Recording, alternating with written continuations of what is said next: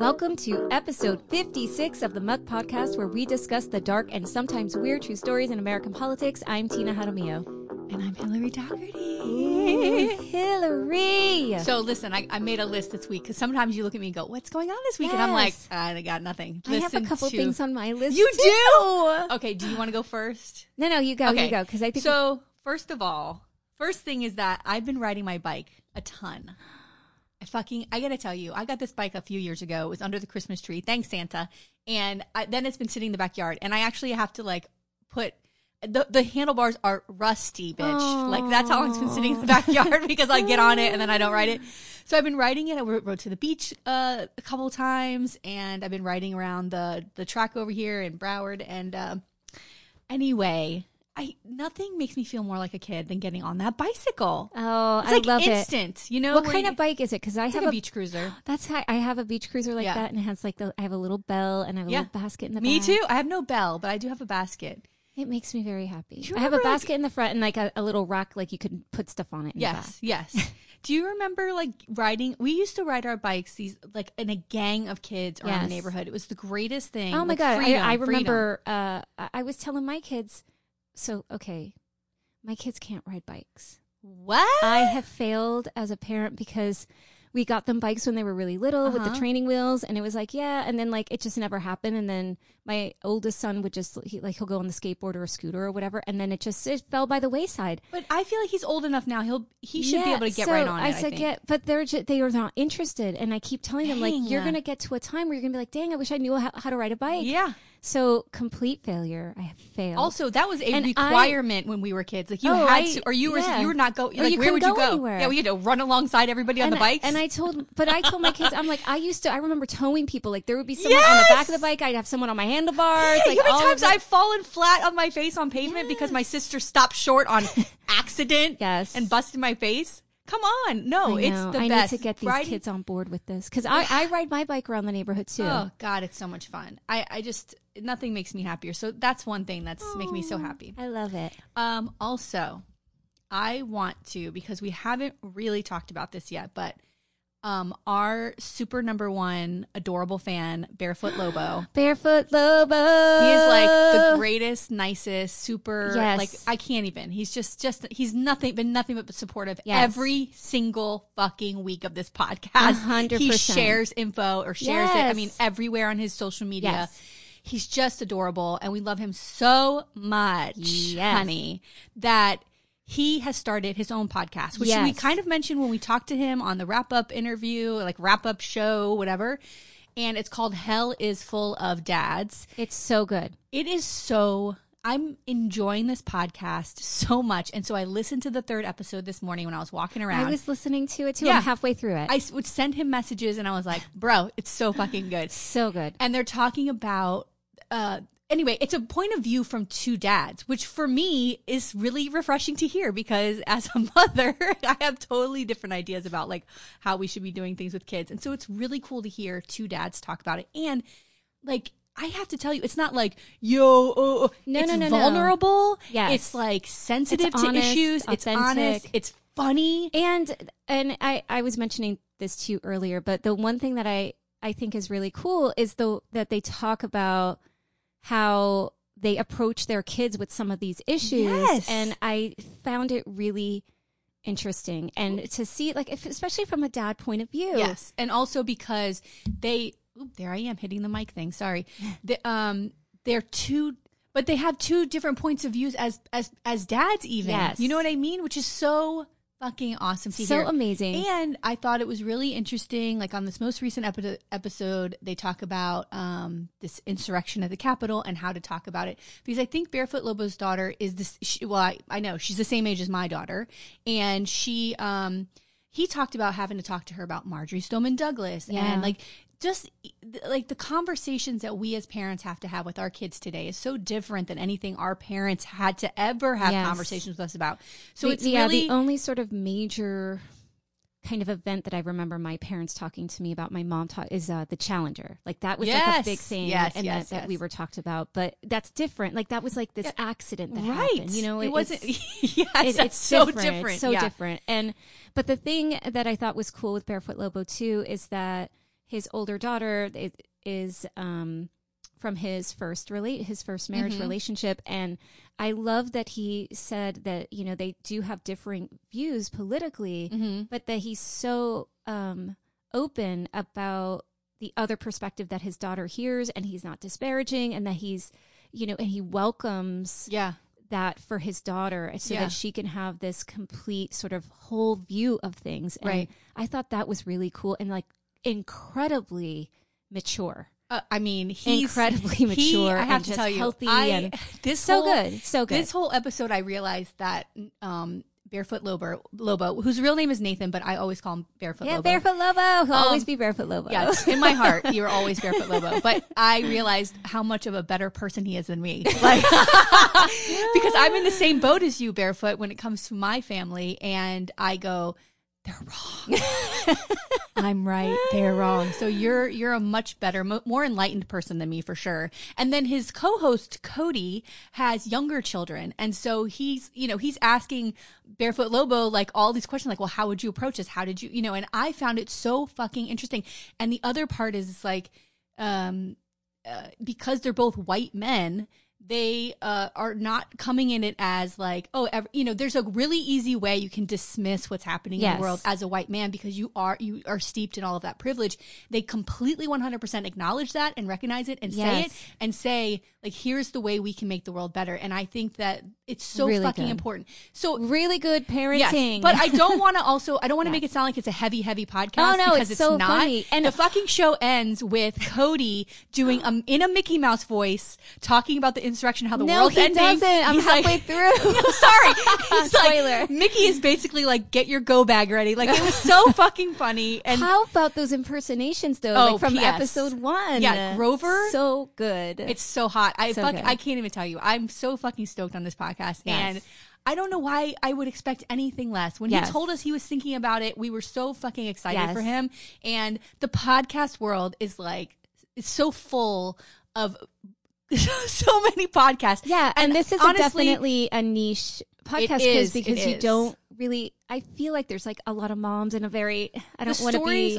No. I don't want to be like cheesy about it, but like it's like the mom blog. You know what I mean? Our wine. Yeah. Yeah. No, I hear you. And this is like this really cool other side of it that I love. And they're incredibly hip and cool, and also like the stories are so fucking funny. When Cody talks about matching pajamas and he's like, I fucking refuse to wear it. The photo, I had to look it up.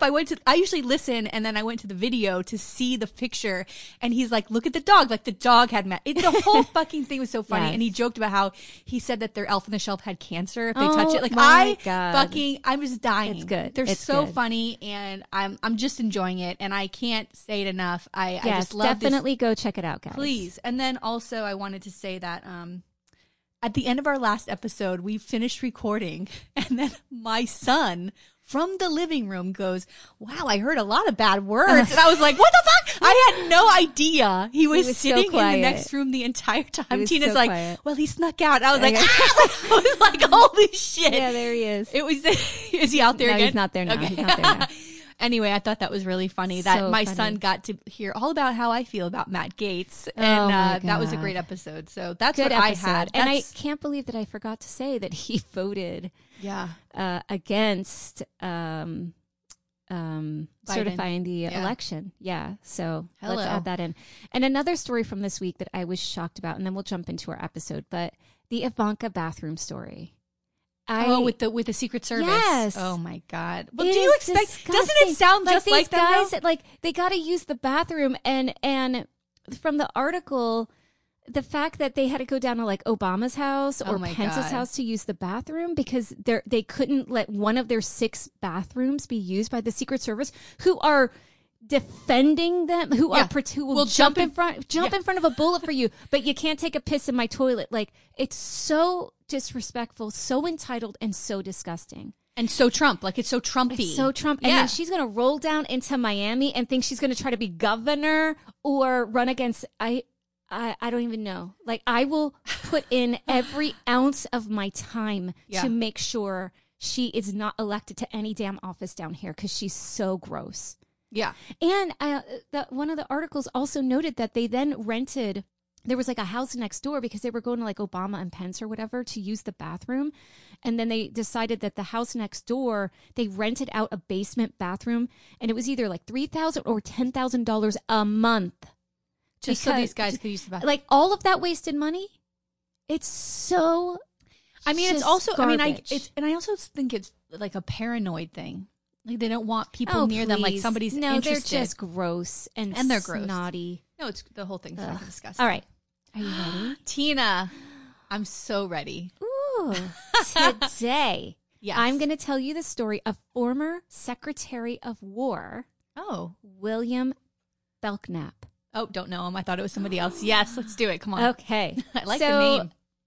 In 1869, whoa! Then President Ulysses S. Grant appointed Belknap to Secretary of War after his leadership of the 11th and 15th Volunteer Infantry during several battles of the Civil War.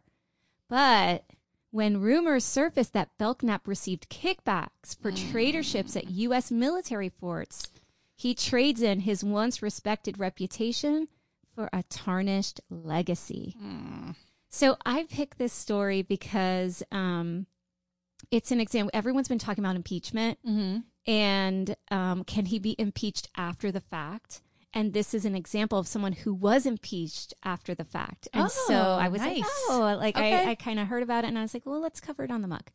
So the story takes place during this Gilded Age of America. And the Gilded Age was this period of vast economic growth that happened from like the 1870s through about 1900. But because there was all of this vast economic growth, there's all of this materialism. And but there was materialism and poverty. And so there's like this gap in between. And there was a ton of political corruption also happening at this time. And so, you know, I'm the English nerd, so I got to bring this in.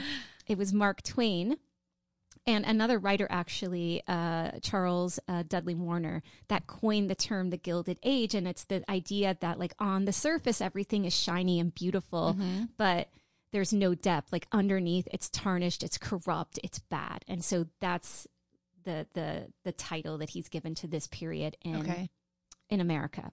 So before I go into detail, I want to give you a little bit of background on this guy, Belknap. Again, there is a ton. I feel like I always give this caveat. Like, there is a ton of information. There's books. There's all of this. But, you know, again, we are here for the muck. Yeah. And so I'm going to touch on major milestones and then jump into the dirt. But you can go through the sources and find access to a ton of other things if you want to get like the nitty gritty of like what he did in all these battles and things like that.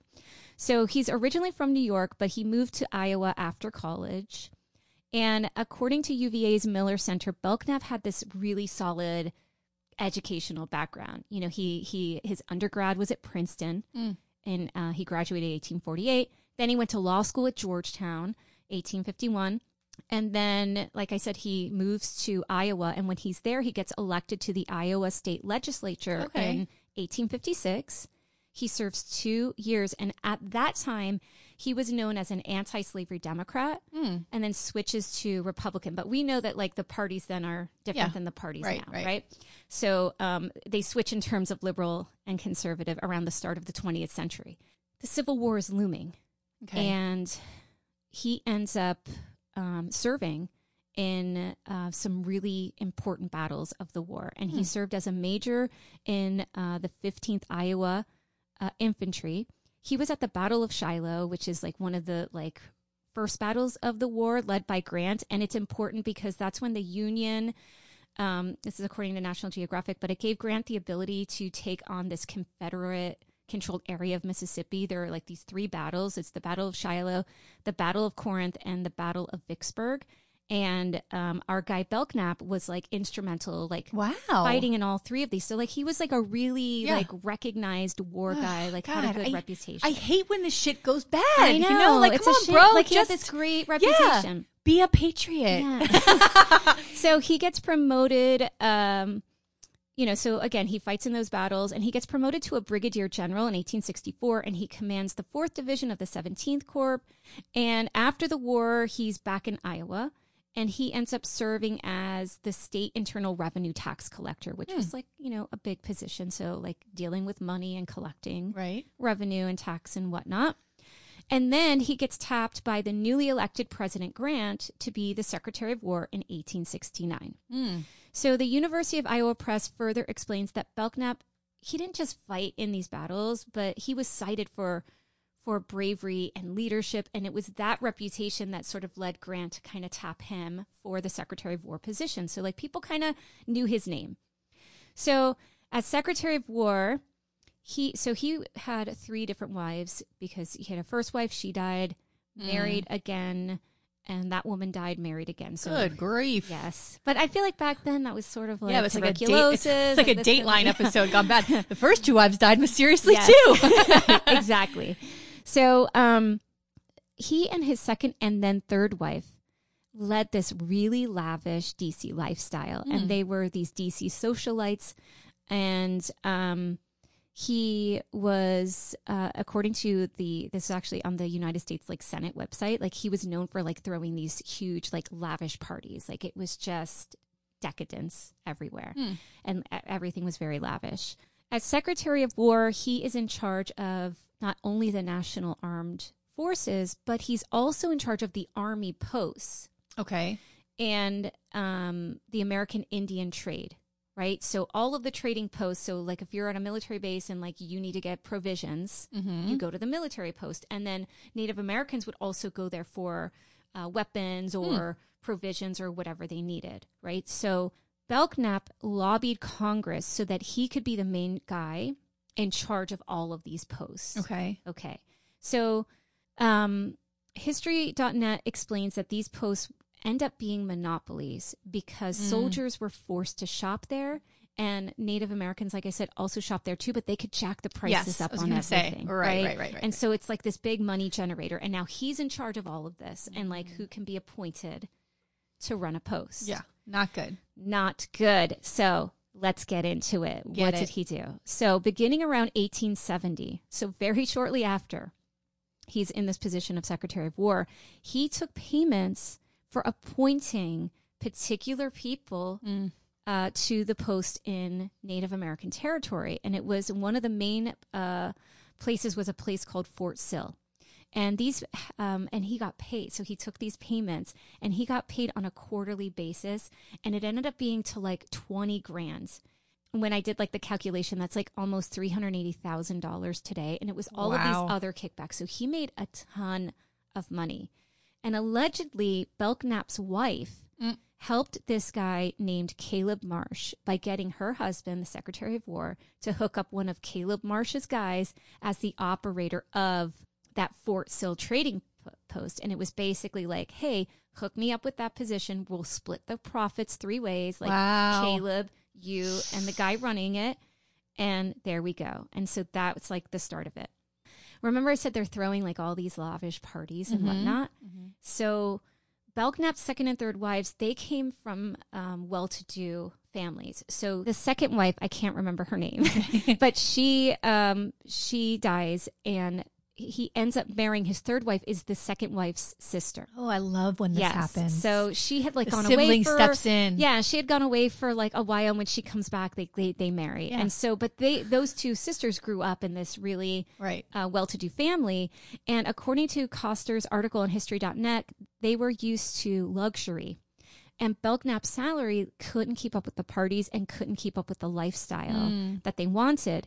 So people started questioning, like, how could he even afford to be doing what he was doing on this DC socialite circuit, because he was only getting paid like $8,000. And they're like, we know what his salary is, but he's living in this house. He's throwing these, like, it didn't make sense. Like, and people are wondering, like, it's so funny because this happens every time. Yes. They do one of 2 things. They, like the FBI agent who was getting all that Russian money that you talked about. He wore the same dirty ass suits all the time. Like, and they're hiding it out. They're hiding the money, or they go they start paying major bills and paying off their debts, buying houses, beach houses. Yeah, there's no in between. It's so it's wild. like the Goodfellas scene again, where she walks in the fur coat. Like, what the fuck is this? It's so good. It's so funny. Dina, I love that movie. The U.S. Senate site notes that it was a committee from the House of Representatives that found evidence of his kickback scheme, and they note it pointed to, quote, a pattern of corruption blatant even by the standards of the scandal-tarnished Grant administration. Wow. So there's all this other stuff happening with the Grant administration. This is like sort of one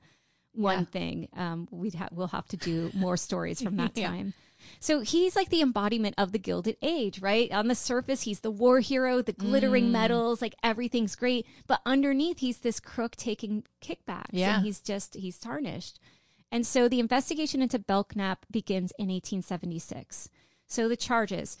So I found the actual like impeachment document. It's like 50 pages long. And I have it in our notes. And I went through and like read through the articles of impeachment and sort of what happened. So though his crime was bribery, he was charged in terms of impeachment for high crimes and misdemeanors. Specifically, there were 5 articles of impeachment. So I'm going to kind of summarize because like each of the articles are super long and a lot of them are the same. It's just like this happened and then it's like another year, like the exact same thing happened and it's like in another article of impeachment. So Article 1, he entered into an agreement where he, quote, promised to appoint one Caleb P. Marsh to maintain said trading establishment at said military post, that thereafter Caleb P. Marsh and one John S. Evans entered into agreement where basically Evans would work the post and then they would take the kickbacks. Money. Yeah. And then Article 2, guilty of high misdemeanor for agreeing to take a $1,500 payment in exchange for the post. Article 3, I love this, quote, basely prostituting his high office to his lust for private gain, did unlawfully and corruptly continue said Evans in said position and permit him to maintain said establishment at said military post during all of said time, et cetera, et cetera. And basically, like, they say that this is to the injury and damage of officers, of soldiers, of like sort of everyone's involved and other citizens of the U.S. because it's to the great disgrace and detriment of public service. Yes! But I love that he basically prostituting his high office. Article 4, high crimes and misdemeanors for allowing these guys to run the post. And then it notes like different years and then the same thing for Article 5. So it's just noting the different years and times. And then throughout the article, it's just like this payment happened on this, and like they just outline it all the way down. So this is the thing that's interesting about this story is the aftermath. So he resigns in March. So they're doing this investigation in 1876, and it's March of 1876, and he's like, oh God, they're going to come after me. The House is ready. So the House impeaches him first, obviously, and then it goes to the Senate. So 2 hours before the House impeaches him, he runs into Grant's office, and he's like, I'm resigning so that they can't impeach him. And a U.S. Senate page notes that he cries, like he's crying and he's handing in his resignation. Oh, poor thing. Poor baby. To Grant. And Grant is like, as he's dabbing the tears with $100 bills. Yeah. And Grant's like, oh, this poor dude. Okay. Oh, God. I'll accept your resignation. Meanwhile, like the House reps are like trying to like cut Grant off at the pass to go, don't accept the resignation. We're impeaching him. Wow. And he's like, sorry, dude, it's too late. So he like resigned. And so like the House is like, dude, we're like we're literally like impeaching this guy. What a piece of shit. I mean, well, like anybody who cries in front of a man, they just break down. If you start to cry, go to Seinfeld. When George doesn't know how to get out of his wedding, he just starts, remember that episode? He starts breaking down. Susan's like, oh, you poor baby. Yes. Oh my God. Fantastic. It's wild. So the government document notes that then the House ends up in like these conversations on, can we still impeach him? So now it's extended all the time too, because now they have to argue on whether or not we can impeach someone who's just resigned. Right. And so they decide yes. Then the Senate had to vote on whether they could still try him as a citizen because he resigned his position. So they still want to impeach him for the same reasons we talk about Trump wanting to still impeach Trump. Yeah. After Biden is sworn in, because is it the same thing where he'll lose all of any kind of like pension or benefits? Like, is it the same thing or what? I didn't see like what the loss would be, but I think they just want to try him. Yes. Okay. Yes. Got they want to try him. Yes. So the Senate then impeaches him on the 5 articles, even though he was a citizen. Right. Okay. But then they tried to charge him legally. So like, okay, but now you're impeached by the Senate and high crimes and blah, blah, blah. But now can we go after him legally as a citizen for these crimes? Because I mean, he's taking all of this money and he's a scam artist. Get it. So they now have to vote. So they all vote. The votes go through, impeach. Then they vote again. Do we put this guy on trial? Yes. They do not get the 2/3 vote to do it. So he does not get tried like criminally for the charges. Like, you gotta make an example of these motherfuckers. No. He's like, boop, gets out. Damn it. It's such bullshit. It's bullshit. It's bullshit. So then the guy takes off to Philly afterwards, and he practices law because remember he was an attorney. He opens a steak sandwich stand. Then he moves back to DC, even though his reputation is sort of over, and he still works as an attorney. Wow. So a couple points of interest because I always got to have that. But Belknap was recognized, like I said, as a hero, and one of his ancestors, Andra Belknap, wrote recently in USA Today because she talked about the impeachment and Trump and blah, blah, blah. And she wrote in USA Today that during one of the battles, not only was he injured, but his horse got shot out from under him. Whoa. And he still fought. And I just feel like here's this brave guy who did all this stuff and he throws it all away for money. But maybe some of these guys are in war. It's like how when they come to life, you know, maybe that's what he was he had one of those frame of minds, like opposite of our beloved Barefoot Lobo, who's a total peacenik, right? Yes. Like, peace, peace, peace. This guy was like made to be able to have that mind frame where he can go into war and and just put himself out there and fight. I mean, she also said that he took supposedly he took a Confederate soldier prisoner during one battle and he dragged him by his collar like across the field, like just dragged him to like. That's crazy. That's hot. That was very hot. Another thing that was interesting is that his dad was also a general and served in the Florida and Mexican Wars, and. A thesis by Dwayne Holtoff for Western Michigan University notes that in 1872 New York Tribune article reported, so remember they try him in 1876 is when they're like really digging into the investigation, but in 1872 there was an article reporting that post traders were being, quote, farmed out for $12,000 a year. Basically, it was complaining about how these posts were appointed. And so there was definitely some scuttlebutt about like who's getting appointed to these posts, right, and all of that. So people were talking about these posts. Dang. And the thesis also notes that the posts were overcharging, allegedly to meet the kickback payment, right? So they were noting that like these soldiers were like going into debt because of like how high the costs were. That's it's and these outrageous. Are guys like that. And it reminds me of Thibodeau. It reminds me of Thibodeau when they were charging these free men that were being charged being paid to work on the plantation, and then they had to the only place they can buy food is in and then it's like the person's store, like and double they jack charged. it up 100%. It's such garbage. Such garbage. Coster also notes that Belknap's third wife really lived it up on those post kickbacks. Yeah. And he writes that she, quote, dropped $6,000. Yeah. $6,000 back then? Okay. It's a lot of damn money. With Worth of Paris, which is like some, I guess, fancy boutique or something. In 1 year, she also had an English butler, a French maid, 40 pairs of shoes, and one of the best addresses and finest guest menus in Washington, D.C. So she was spending When I hear French money. maid, who do I think of? If I say French maid, yeah, you know it. I know you're going to know it. Wait, is it Clue? Yes! Yes! And her boobs are like up into her chin, God. and she's leaning down to. what is her name? So fucking good. Oh my God! It's not. Is it Annette? I think it is Annette. It no, might be wait. Annette. Yes, I think it is. Something like so that. fucking funny. So Yes, good. Yeah.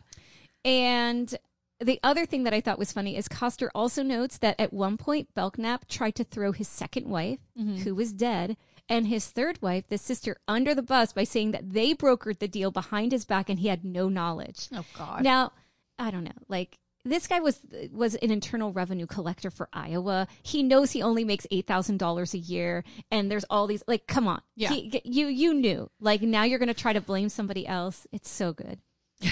And so the constitutional question of impeaching someone out of office sort of comes up with this, right? Like, and I think it just shows that our Constitution is in constant need of interpretation. You know what I mean? Mm-hmm. And Stephen Vladek's recent article in the New York Times highlighted why the case for impeachment after the 20th stands and points to Article 1, Section 3, where he says judgment in cases of impeachment shall not extend further than to removal from office and disqualification to hold and enjoy any office of honor, trust, or profit under the U.S. And so his article argues that that disqualification to hold another office is the main point for impeachment after the fact. And he posits that the Senate has to, quote, first it has to decide whether an officer should be removed. Then it must decide whether this person should be disqualified from holding any future federal office. Yeah, that's important. It's so important. Yeah, because they always run again, bitch. They always run again. So, and that's the story of the impeached after the fact Secretary of War, William Belknap. Love every second of it. What? Great story, Tina. Great story. Crazy. Okay. Girl, you are not ready for this. Okay. I'm a little nervous. I'm a little tiny. Not really, but oh like. Oh my God, I'm so excited. I am going to cover. Oh my God. Current Broward County Clerk of Courts. Oh no. Brenda Forman. Uh-oh, bitch. Oh my God. Your face is like, I have been dreaming to see that face all week. When I told Alfredo there was somebody else who I still want to fucking do, and I will not mention, but every week I've been bringing it up since the first episode of season 2. I'm like, I want to do this person. And he goes, not yet. And I'm like, when can I cover this person? Wowzers. Yeah, so she's still the current clerk of court. So I'm a little bit like, and we're in this world a little bit. Yes. And I bring up people we have talked to that are involved. And so I feel like we're involved in this, but not involved in the mucky stuff. But like, we know the players. And so it's so fucking weird. Okay. We do. So before we start talking about all this. I can't. I wanted to give a brief, I'm going to read you the description of what the clerk's office does in the county, because the clerk of courts is really important. And I feel like nobody knows what they do. And nobody knows what they do. And there's 5 what they call constitutional seats in the county for Broward. It's the sheriff. Yes. The state attorney. Ooh, the state attorney. Harold, what's up? Yes. The public defender. Yes. The supervisor of elections. Yes. And the clerk of courts. Supervisor of elections we love so much, Oh too. my gosh, Jovan Scott, please come on the podcast. Okay, so, and we've sent him an invitation. Yes. We'll have to follow up. We got to get him on. So the clerk of courts is really, really important. And I didn't realize that until we did interviews for another organization outside of this. And I interviewed the 2 people who were running against Brenda Forman in the November 2020 election. And so I had to do a ton of research about like what's happening here. What do they do? Yes. Also, when I interviewed the public defender candidates, the same thing. And they had lots of issues with Brenda Forman as the clerk of courts. Ooh. So all of these systems really work together, and the clerk of courts office is really important to the court system. So here's the description on their website. The office serves 1,224 square mile region of South Florida, which is Broward County, containing a population of over 1.8 million people, the organization of approximately 750 employees, and the various divisions provide support to 90 judges and 11 magistrates, services to the general public, and other government agencies. Huge. The core services provided include filing court proceedings, filing and retrieval of documents such as arrests, traffic citations, affidavits, marriage licenses, probate, and other court-related documents, and the collection of court fees, creation of court dockets, and notification to participants. So it's a really important thing. Yeah, everything goes through there. Everything goes through there. And so it's important to have someone running it who also knows what the fuck they're doing. So it's kind of a little piece of it. So before we get into Brenda, I want to talk about Howard Forman. So Howard Forman was the clerk of courts in Broward. Forever. He retired in 2016. He started his political career in 1973 when he was elected to the Hallandale City Commission. He was then elected as Broward County Commissioner from 1976 to 1988. He was a state senator from 1988 to 2000. And then he was elected clerk. And then he retired 16 years later. He was the clerk for 16 years. He retired in 2016, and he was 71 years old when he retired. So, like a 40-year career as a public servant, dedicated public servant. And from all accounts, from what I've heard, kind of a nice guy. That's my take and what I've heard about him. Okay. So Shortly after his wife Susan passed away in 2011, he started dating a low-level clerk in the office, Brenda Jenkins. And despite their 12-year age difference, they fell in love and they got married in 2013. So a little about Brenda. She studied at Broward College and at the Union Institute University. So prior to working at the clerk's office, her work experience included the ChildNet, which is like a website, of the state attorney's office. And she's the CEO and founder of B. Dixon Mortgage Company, which is like a real estate company. While working at the clerk's office, she had financial difficulties. She filed bankruptcy in 2012, and at the time, her annual salary was $17,392. So not making a lot over there. They need to pay those clerks more. Come on. So on the other hand, Howard made great money, right? His annual salary as a county clerk was $170,000, bitch. Okay? That's a lot. Plus, he had... this is the thing that drives me nuts. Like, I get it like that if you're at the top, you're making the most money. But those clerks that are working full-time in that office, like, you got to pay people more than $70. You got to pay them a living salary. I hear you. I mean, they're working for a city office. Yeah. Give them a good, decent salary. $17,000? I know. It's not. Sorry. No, you're right. You're absolutely right. Especially he's making like 10 times that. Come on. So plus he had this $800,000 from the state's deferred retirement option program. So what? Under this program called DROP, he's eligible state employees freeze their pension and in its place put their accumulating benefits into a lump sum account that is paid upon retirement. Dang. So he had been, socking away. Yeah, and he's working for the state all those years. Okay. So wow. He also, around the time that he retired, was receiving a $9,800 a month pension. What? Yeah. Plus Social Security, right? So the motherfucker's rolling in it, right? Oh my God. So a short 3 years later, problems started in their marriage. Howard announced that he was going to be retiring in 2016. And Brenda decides she's going to run for clerk of courts. Okay. She's going to run for that seat. All right, so she's worked in the office. Okay, so that's what this is exactly what I wrote. And I'm just going to say this. I can't say that she didn't have the qualifications for the job. Like, look, she worked in the office for years and why not? Anybody can run. Just go take a chance. Like, what's the deal? You're going to run for it? Great. Now, as a human being, I have been asked to run for things several times. And I go, you're out of your fucking mind. One, I go, who am I running against? I can't beat them. Two, I'm not even close to being prepared to do that kind of job, right? Like, know your limits and know who you are. Yes.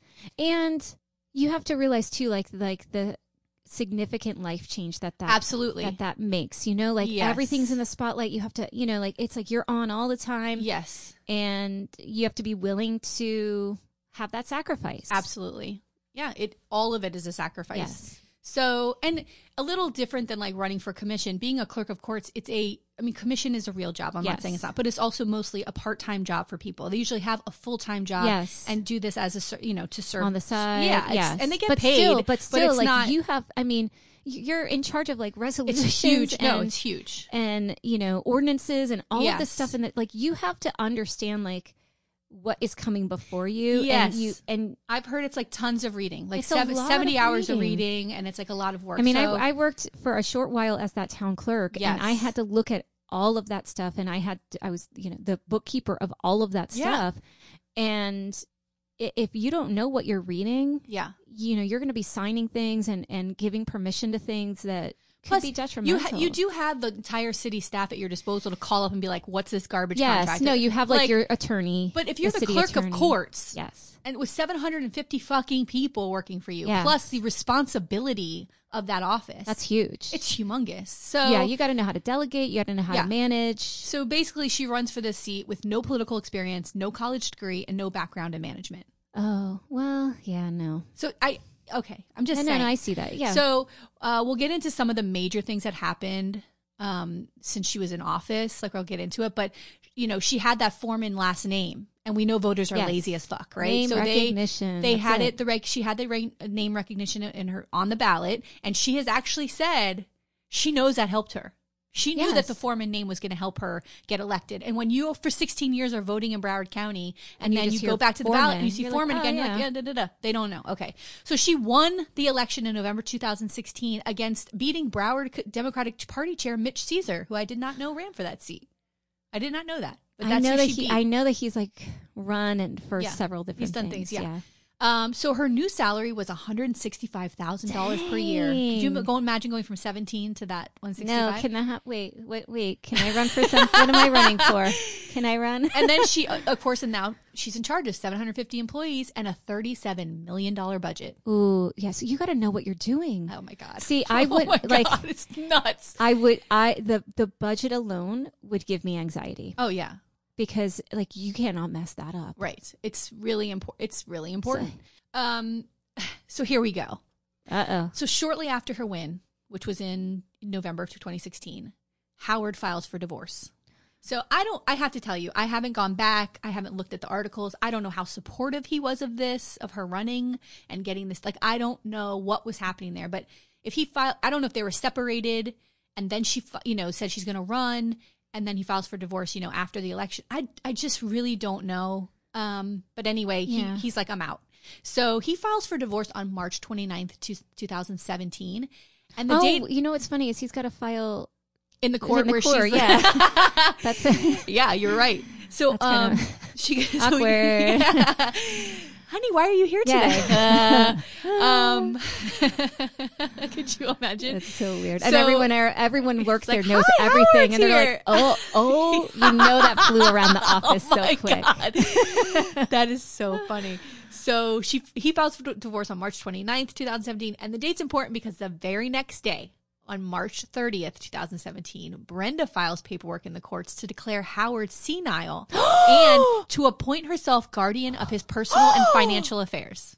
No. Yeah. Oh, no. Wait a minute. You didn't know this part about this girl? Did you know? You didn't know this? I feel like I heard this. Okay. But like I forgot. So it's like insane that's the next day, right? That's kind of fucking talk about awkward. That feels deliberate. That feels like, you're going to divorce me? Well, I'm going to Oh, wait, I think I know. Does she like Baker acts him or something? No. Oh, so she does this thing, right? Okay. So But you can't just like claim someone is senile and take over. You can't do that. Okay. It's ridiculous. But she did. But she does. She files, but is she granted? No. Oh, Girl, let me. Well, hey, I gotta get into this. I'm so nervous. Let me walk, baby. Okay. We're taking baby steps here, bitch. Okay, so she said that he was absent-minded and forgetting to take his medication and forgetting to go to doctor's appointments. She would see him like drop medication, like keep walking, like just. This is what she's describing. So his lawyers immediately filed a claim to stop this from happening. They're yes. like, no, and they claimed that Howard was nowhere near mentally incapacitated. They also claimed that Brenda was only trying to stall an inevitable divorce, right? And there were rumors around the courthouse, that she was also trying to drag this out to make him spend a lot of his money on lawyers and that kind of thing. So they go to a hearing to prove that Howard did have the mental capacity to handle his own affairs. And at one point in here, I think it was June, like right after March. So in June, Howard actually hired somebody to be an independent person to look over his affairs. Not because of his mental abilities, right. like capabilities, but to just have somebody else in charge of it. Yes. And kind of put a barrier. And plus he's like 70 years old. Like, put a barrier there. But imagine, that you have to go to court to prove that you're not senile. Yeah. And the fear of like, oh my God, what if this person can take all this? Yes, and now is in control of his lifetime of work. That is so scary. So very scary. Yeah. His lawyers called a string of witnesses to vouch for his acuity, including his divorce lawyer, James Stark, former county commissioner Lois Wexler, and Pembroke Pines Commissioner Iris Sipple, who was the chief assistant when he ran the clerk of court's office from 2001 to 2016. The witnesses each said Howard Forman was lucid with a strong memory for people, names, and politics. Wexler said she saw him in late December 2016 and had a conversation about politics and their memories as public officials. She said she never questioned his memory. Like he was there, right? So in December of 2017, a committee of 3 independent examiners concluded that Howard C. Forman, quote, is not incapacitated in any respect. So dismiss the case, right? Wow. So so a month later in January 2018, there were hearings to determine if Brenda acted in bad faith when she filed the claims about Howard. So now it's like your claims are thrown out, and now they're like, honey, his lawyers are like, you're not getting away with this. Yeah, because it smears his name. It's gross in public. It's just fucking nasty. It's also really scary because when you have control of someone like that, you can do whatever you want. Yes. You can drain all their money. You can throw them in an institution. You can do anything, and powerless. Yes. So you can't just file things and get away with it like that. So they bring her to court, and to find that she filed, to find that she filed her claim in bad faith, Broward Circuit Judge Mark Spicer would have to believe that Brenda Forman knew her husband was not incapacitated, right? Like she knew he was okay and did this anyway. But how do you prove that? Right. So if he did find that she acted in bad faith, his lawyers would be entitled to seek legal fees associated with fighting the claim. And lo and behold, in March 2018, Judge Mark Spicer found that Brenda did act in bad faith when she challenged his mental capacity. They just brought evidence, right? Yeah. Like, here's all the reasons why she would do this: to stall, to take money, to make, whatever. Right. And maybe there's other evidence that shows that he is, like, in her conversations with him, that he is lucid, if there's text messages, if there, you know what I mean? And he was one of the 3 independent judges who found that he was fine. So because even that of itself is enough reason to know she acted in bad faith. Yes. Right. So his attorneys are seeking $50,000 in legal fees from her. Okay. What happens? Because we're on the Muck podcast, right? No. 4 years later, 2020, Brenda Forman's going to run for re-election. Yes. Right. Yes. So during this time, all these other things are happening in the office. So yes, she's had this trial. She's got to get up in front of the court and be like, yeah, no. that's personal. Yes. Okay. So she was challenged by 2 retired judges and her ex-husband, Howard Forman. It's so good. It's so good. And he wanted to retire. And he's probably like, I'm just doing this because he's so mad. I remember seeing him at these forums. Oh, this poor man. Let him rest. He's like, but I just love this idea that he's like coming into that forum like, honey, I'm not getting out of, like, just for spite. Like, he probably didn't even care about winning. He was just like, I got to get out there and just give her a hard time. Right. Yes. So one of the judges was Mark Spicer, who presided over the cases with her ex-husband. Remember Mark Spicer? Yes. We've talked about him before. She's probably like, oh my goodness. Yeah. And the other was Judge Paul Bachman. And they both, and in the interviews that I've done with them, they both were just talking about her incompetence as a clerk, and how the court system in Broward is actually suffering having this person as the clerk of courts. So, because it's a mess. Were there any articles or anything that came out that talked about her sort of failings as? Yes. So let me get into some of that. So during her 4 years as the clerk, there were some major issues within the department. The first one was the Broward County Public Defender, Howard Finkelstein, went public numerous times saying that his office was being shorted on the fines and fees that the clerk's office was supposed to collect and give his office. So he brought this up when Howard was the clerk of courts, and then also when Brenda was the clerk of courts. So when somebody is arrested and they get a public defender, they have to pay a $50 application fee. It's not a free defense. It's cheap, but it's not free. So and then any other fines, like let's say they don't plead out, they want to go to court, like any other things that they have to pay, they pay to the clerk of courts. And the public defender's office, that's a huge part of their budget is the fines so then they and fees have that to are take paid. that. So the clerk of courts takes that money to the and public defender gives it. So according to a Sun Sentinel article from January 2018, Finkelstein said he believed that the clerk's office was shorting his budget, quote, anywhere from $100,000 to $900,000 per year. God. Like they can't account for it. So her response, that's a lot of money. Yeah. That's like people's salaries. Yeah. Wow. And public defenders don't make shit. They don't make any And they money. work fucking and tremendous they have all those hours. clerks. Oh my God. Oh my God. Her response a month later was to express confidence in her office's process, documenting collections and payments in a handful of cases that were cited by Finkelstein. And when I talked to the public defenders, people running for that seat, their first, when they were running in 2020, their first job was going to be asking for a full audit of that office. Yes. And Gordon Weeks, who was then elected now, is the public defender. I haven't seen him bring that up, but he was a huge part of Finkelstein calling for this, saying there's a shortfall happening here, and where is the money? And so there has still not been an audit as far as I know, but they definitely need to have one. Yes. Because having public defense in this country, it's a huge cornerstone of our justice system, and it's absolute right of every single person. Baby. Yes.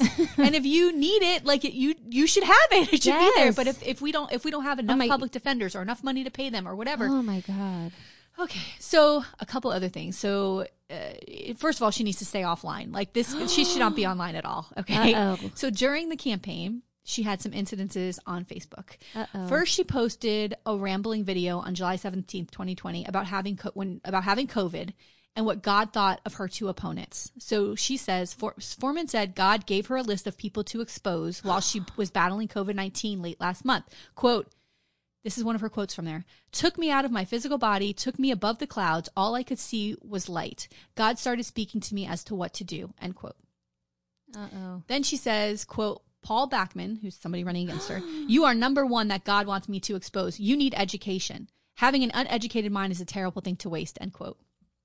Then she said this about Mark Spicer, the Judge Mark Spicer, right? Quote, there have been times wait, this is really funny. Quote, there have been times I would sit in the judge's parking lot and watch Judge Spicer have a mental breakdown because he can't figure out how to get out of the gate to go into the building. End quote. What? Oh my God. Wait, Girl. and she's posting this on her like public. It's a video. She's rambling but in like, this video. is it on her personal page or is it on her like It's clerk gotta of be. courts page? It's gotta be her personal like Facebook, but still, it's public. Everybody can see it. So then she has this fight with a blogger. The criminal investigation they had to get into with her is that she committed perjury when she accused attorney/blogger Bill Gellin of pestering her through the halls of the Broward Courthouse in downtown Fort Lauderdale, whipping out his cell phone camera and failing to honor her refusal to be photographed. The dispute pitted Gellin's right to document a public official in a public setting against Forman's fear for her expectation of some measure of privacy, even when out on the job. Right, in public. Yeah, but this is the thing, and we talk about this all the time, like, and we just said it, when you run, like you are making the choice to put yourself in the public eye, right, and your life changes, and now that's and what it is. It's not like she is. was at the grocery store. No, you're like in your element of where you're working. Yeah, that's part of it. Yes. So she complained to the Broward Sheriff's Office and the Florida Bar, signing sworn statements characterizing Gellin's behavior as, quote, stalking. The case was transferred to the Miami-Dade State Attorney's Office because Brenda used to work at the Broward State Attorney's Office, right? So that was one of her... Oh, so now she's trying to get friends to help her Yeah, out. so they couldn't take the case. It would have been bad. So they sent it to Miami-Dade. And then Gellin countered with the video footage which showed his distance from the clerk and law enforcement's refusal to stop him from recording at the clerk. So there was cops there who were like, you can film her. Yeah. It's not a big deal. So he accused Forman of lying about the encounters under oath, and then Miami-Dade just threw the case out. They're like, we're not fucking going on. We're not going to file criminal charges against her. Yeah, like this is such a waste of time. I know. So here's like here's a waste of time. Yeah. These attorneys have other stuff to worry about. Just do your jobs, people. And doesn't she have enough to do? Like, what? She has a whole shitload of stuff to do, and she should be auditing those books, honey. Oh my God. Okay, so the same month that she had posted that rambling video, she posted a graphic on Facebook that was a picture of Adolf Hitler next to a quote. And it turns out that the quote wasn't even a Hitler quote. She ended up taking the post down, but she was called out by elected officials, including U.S. Rep. Debbie Wasserman Schultz, U.S. Rep. Alcee Hastings, U.S. Rep. Ted Deutsch, my secret boyfriend, and U.S. Rep. Frederica Wilson. And in their statement, they said, quote, Broward County Clerk of Courts Brenda Forman owes our entire community an apology and for why she reposted what she represented to be the words and image of Adolf Hitler. Using Hitler to convey any point or view or message is reckless and wildly insensitive. The post is bogus, and sharing this misattributed message is not only painful and harmful, it is also repulsive that she would amplify this supposed wisdom from the world's most heinous mass murderer, anti-Semitic and white supremacist. Right? Why is she doing that? So some speculated it's because so Howard Forman, who was her ex-husband that was running against her in the race, he ended up stepping out of the race. Yes. Because Paul Bachman got in first and then Mark Spicer got in. And so he thought one of these guys will get it. Yeah. But both of those men are Jewish. And so some speculated that she did that. Now she took the post down because she's like, I didn't know that was Adolf Hitler. Like, I mean, I don't know who that is. I feel like I just like the quote, and the quote wasn't even about. And the quote was like, I don't know. It's just stupid. I feel like political figures that everybody knows. I mean, he's one of them. Hello, how can anybody? That is public knowledge, right. You know, if it was a picture of the guy I covered, Belknap, then you could say, I didn't know that was Belknap because who the hell knows what this guy looks like? You know what I mean? But no, it's gross. There's no excuse for this. No. So, despite all of this, On November 3rd, 2020, Brenda Forman was reelected the Broward clerk of courts. And I have to say, like, I really enjoyed the conversations that I had with those two guys that were running against her. But unfortunately, when you have more than one person, it splits the vote. And so Brenda ended up walking away with more votes because you had two guys that were very similar in many ways and very kind to each other. Oh, well, if he wins, it's fine. Oh, if he wins, it's fine. Then one of you needs to step out so that we can have a clear candidate versus Brenda Forman. Like, it's too split. Anyway, she ends up winning. That's how it is. She's now our clerk of court still. And I'm sure I look forward to another 4 years of shenanigans. I feel like as constituents, can constituents put pressure on that office for an audit or sure, you know, to put a call for that or to look into to see what's happening? I think that would be absolutely appropriate for us to do that. Yes. Especially because they need the money in the public defender's office. Yes. You know, I mean, this isn't right.